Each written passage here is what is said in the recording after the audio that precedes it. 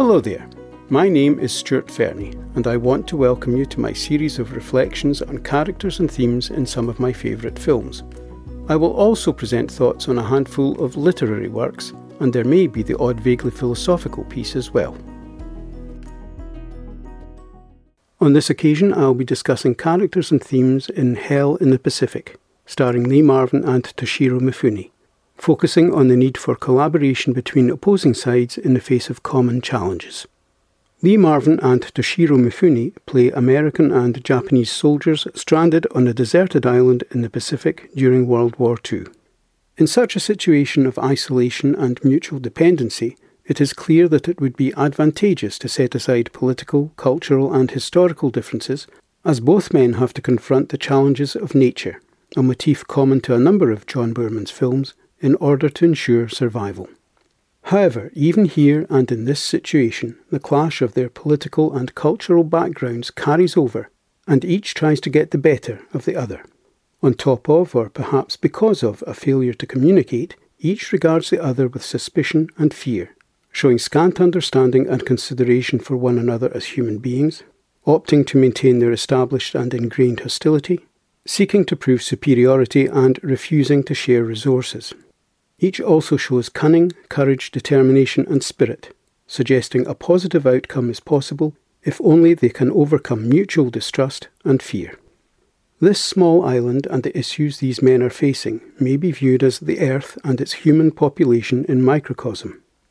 Mankind is split into a variety of political, social and cultural factions who, ultimately, would benefit from cooperating with one another to ensure survival and security for all, rather than vying with one another to ensure personal or national success. Each of our protagonists does eventually get the better of the other, and both show a fundamental humanity as neither can bring himself to kill the other, though they do try to hold one another in check and control one another.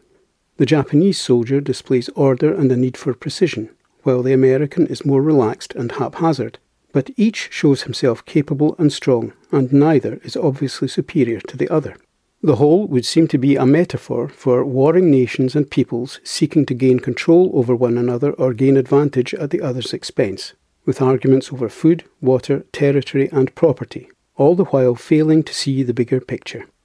Finally, there appears to be a realization that they are going nowhere, physically and figuratively. This is not verbalized, but there develops an underlying, if uneasy, trust between the two. This trust is doubted from time to time, and this doubt is based on previous conditioning rather than their experiences on the island. Eventually, they find a common cause and take on nature together, helping and saving one another. By now, their cultural differences have been forgotten as they focus on the here and the now.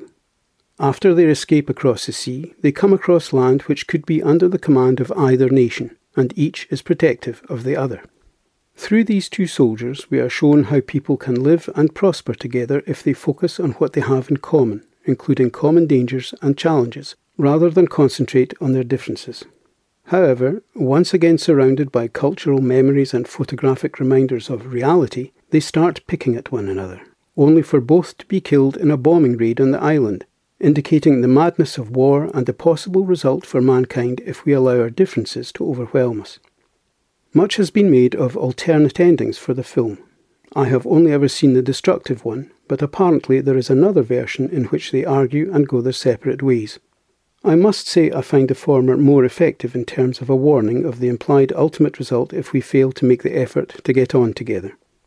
This intense and spare film, featuring just two main characters, will not be to everyone's taste, but it does bring its own thought-provoking rewards. Although the film fared poorly in terms of box office results on its release, it is now rightly considered to have cult status.